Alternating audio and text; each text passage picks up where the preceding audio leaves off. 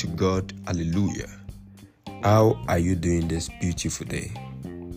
Today we take up the topic, Get It Right, episode 2, Ecclesiastes 3:1-5. As long as you remain aligned with God, when your season finally arrives, you will be able to identify the right steps and the right one to get into the right journey. When you develop yourself heavily, you would surely attract the right person in due season. But if you are deceiving yourself and just running after relationships without developing yourself, your heart will be broken severely until you understand that you deserve better, and so you need to develop yourself for the great person God has destined for you. If you're a deceiver, expect to be deceived too. God is still in the business, helping His faithful children choose rightly.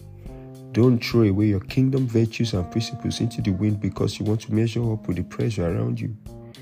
When you start facing issues in it, the same people who pressured you would heap blames on you. If you would sow the right seed in due time, nothing will be able to stop your harvest. Right now, get to work, get a life, get to church. Thanks for listening. It's Norton Adeyemi. I pray for everyone listening to me. God will settle you maritally. God will settle you financially. God will settle you spiritually.